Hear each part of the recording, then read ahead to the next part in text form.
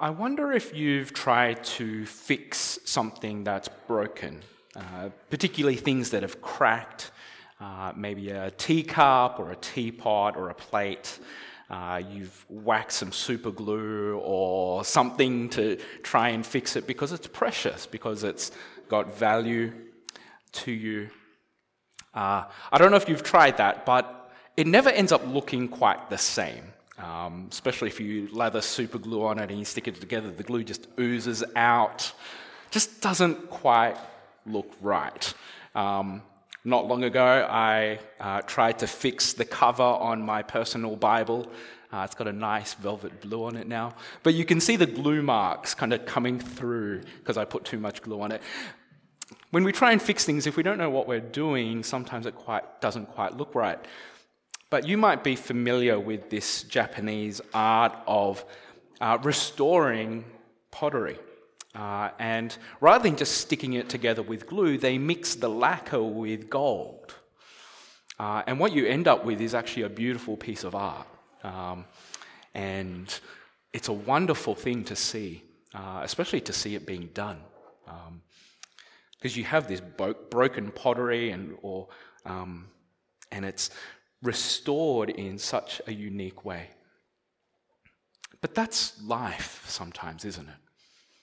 Life, particularly for us in our world, is marked by brokenness of different kinds. It's marked by sin, it's marked by imperfection. And there's different parts of life that are broken. And no matter how we try and put it back together, sometimes it just doesn't quite look the way that it used to. But that's why we're here. It's why the church exists, because we're a place where sinners belong. We're a place where hypocrites belong. The church is often criticized for being full of hypocrites. Well, that's because they belong here, because they're broken. They're sinners. We're a place for the sick, for the broken. And even this pastor, your pastor, is broken, imperfect, and sick. This letter that Paul writes to the Corinthians is written to prove himself, because the Corinthians don't think he stacks up against other super apostles. He has to give a defense of himself. And that's the context for these words that he writes. But fortunately, I think Felix and I can say we're extremely blessed that this is not a place where we have to prove ourselves. We don't have to prove our worth to you. You are extremely gracious and loving in accepting us, warts and all. And so fortunately, we don't have to speak like Paul does here. But Paul here gives a defense for himself. And so he must go on boasting, even though there's no point to it.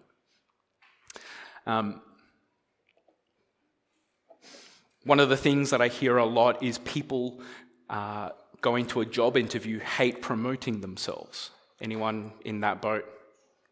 No? Oh, a few. Okay. We're a humble bunch. It's a weird feeling, isn't it, where you go into a job interview and you have to kind of promote yourself to sell yourself in a job interview. And that's kind of what Paul does here. He doesn't say it that way. He says that I know a man, and he speaks of his spiritual experience of seeing visions that he can't talk about. I know a man too, who was called by God to serve him at the age of 8. Whether that was a physical voice that he heard or the gentle whisper of God, who knows? God knows. He would go to serve on committees of various ministries and lead different groups. He would have the opportunity to go do ministry overseas in various places across the world. He would be invited to speak at conferences. God did amazing things, and I can boast about a man like that. But I won't boast about myself like that. Instead, I will boast about my weaknesses, about my struggles and my failures. Could boast like that, it would be true, but I won't.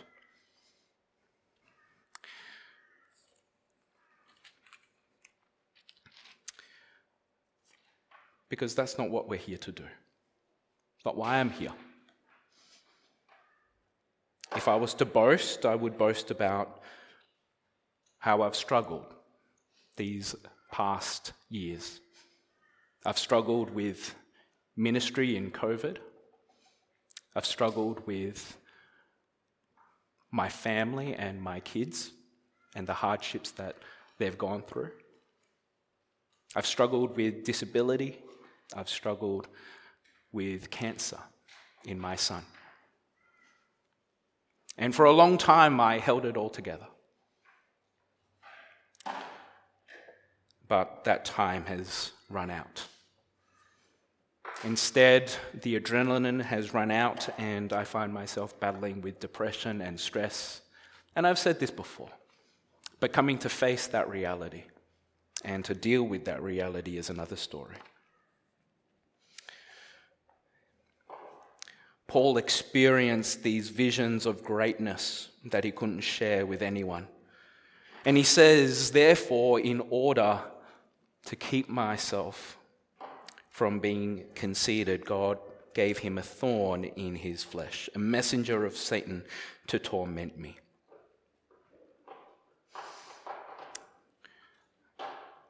It's an interesting thought, isn't it? That God would give this apostle, this messenger, this ministry worker, a thorn, something that would cause him constant agony to keep him from being conceited.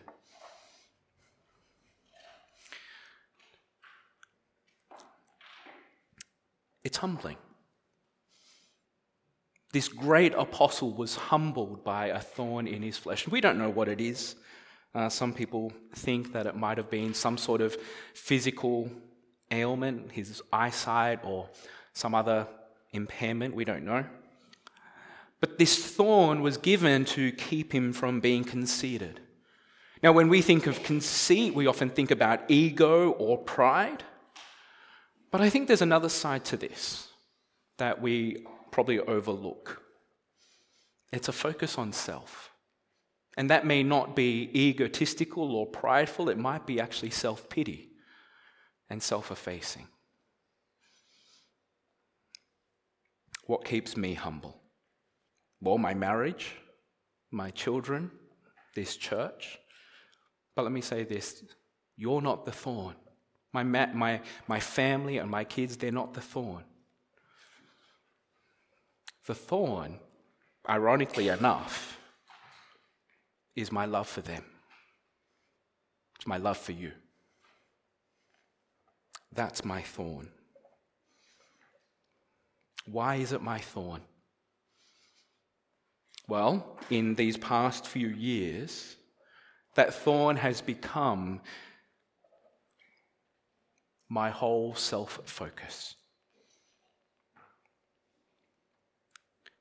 And I don't say that out to gain pity or pride. I say that because there's a real danger as we focus on others that becomes our sole driving purpose for existence. And the danger there that Paul highlights is that we actually lose sight of the bigger picture. We lose sight of what life for the Christian is about. Because see, Paul says this, verse 8, 3 times I pleaded with the Lord to take it away from me. And so there's nothing wrong with that. As we deal with our brokenness, as we deal with our failures, our weaknesses, and our circumstances, there's nothing wrong with what Paul says here. He prays that God would take it away. But this is God's response to him, verse 9.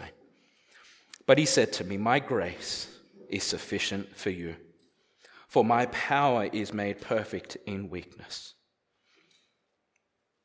See, the problem that I've had these past few years is that I've forgotten this. That I've forgotten that it is not about my grace or my power to protect my family, to protect my kids, and to protect this church. It's not my role to do that. It's none of our roles. We're not called to take the place of God. We're not called to do the things that only God can do. And so these past few years, as much as I have preached on the grace of God and the power of God, I have forgotten it. I've forgotten what it is to depend and to live in His grace and His power. And so as a result of that, the plan is that I'll take a couple of months off, time of extended leave, to remember this, to take time to rediscover God's grace and what it is to depend and to live in His power. And so we'll share more details in the coming weeks, but there'll be a time when myself and my family won't be present so that we can do this. And why? Why do we do this? Well, Paul continues, "Therefore, I will boast all the more gladly about my weaknesses, so that Christ's power may rest on me. That is why, for Christ's sake, I delight in weaknesses, in insults, in hardships, in persecutions, in difficulties. For when I am weak, then I am strong." I want to boast, I want to live the way that Paul does. Not afraid of my weaknesses, not in fear of my weaknesses, but in utter dependence on God, to know the power and His grace, so that I might be strong. Not strong in myself to protect my family and my kids in this church.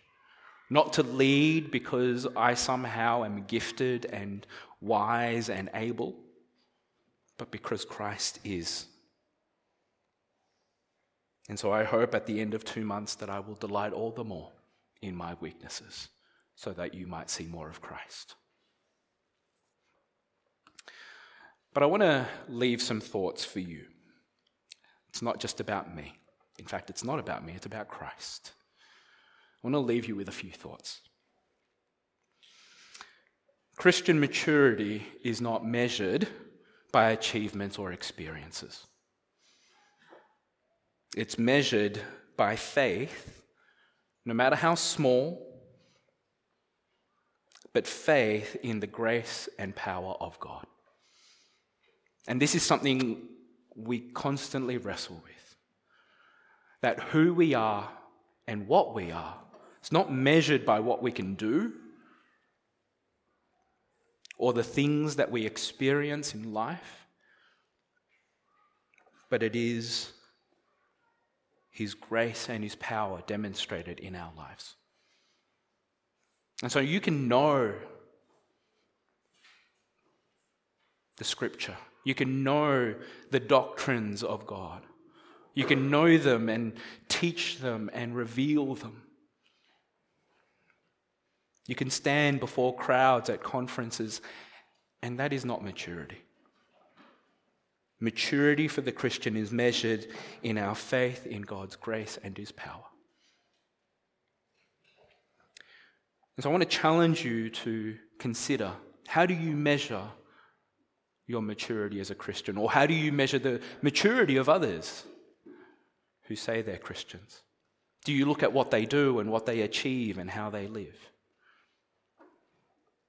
It's one of the things that makes it hard for non-Christians to understand why Christians are broken and hypocritical sometimes.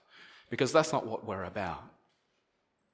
We are people who discover life through the grace and power of God, not through ourselves, our achievements or experiences. 2, our circumstances, our frailty, our sin, and our weaknesses are not God's judgment. Instead, they are thorns at times that point us back to Christ. Some of those are our own doing. Others are from God. And others, as Paul says, are messengers of Satan. There are spiritual dynamics at play. But regardless, as we look at our lives, as we look at our circumstances, as we look at our frailty, our brokenness, our sin, and our weaknesses, these are not judgments, these are not punishments. They are there to turn our eyes to Christ, to help us see that our strength, our source of power comes from God and God alone. And lastly, we boast. As Christians, we boast. But we don't boast in ourselves. We boast in Christ. And like the Japanese art of kintsugi, we come not to be stuck together with bland superglue that looks ugly and goes all over the place. As we come to Christ, as we come in our weakness, in our brokenness, in our sin, in our frailty, the grace and the power of God, the blood of Christ that we remember shed at Easter, that renews us, it restores us, it heals us, and turns us into something more beautiful than we could ever imagine. And so we boast in Christ. And so the marks of our brokenness and our frailty and our sin can be used by Christ to be a beautiful testimony of how great He is.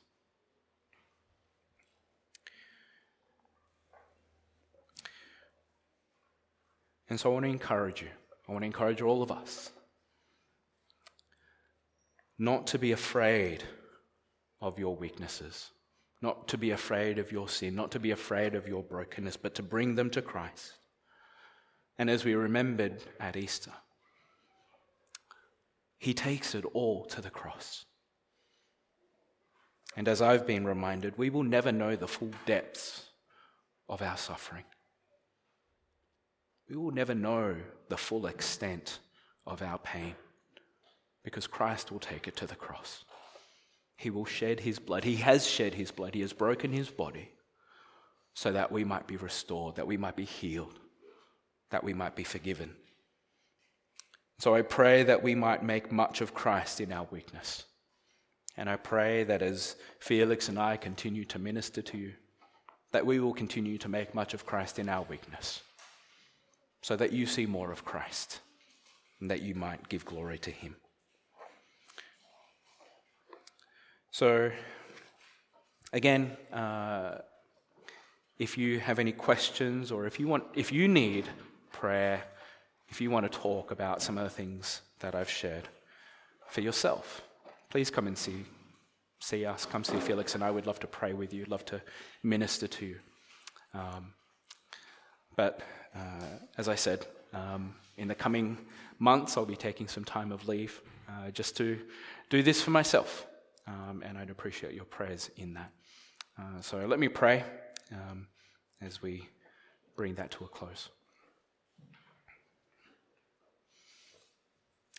Heavenly Father, we thank you that we are able to boast in you, to boast in our weaknesses, our brokenness, in our frailty, in our sin.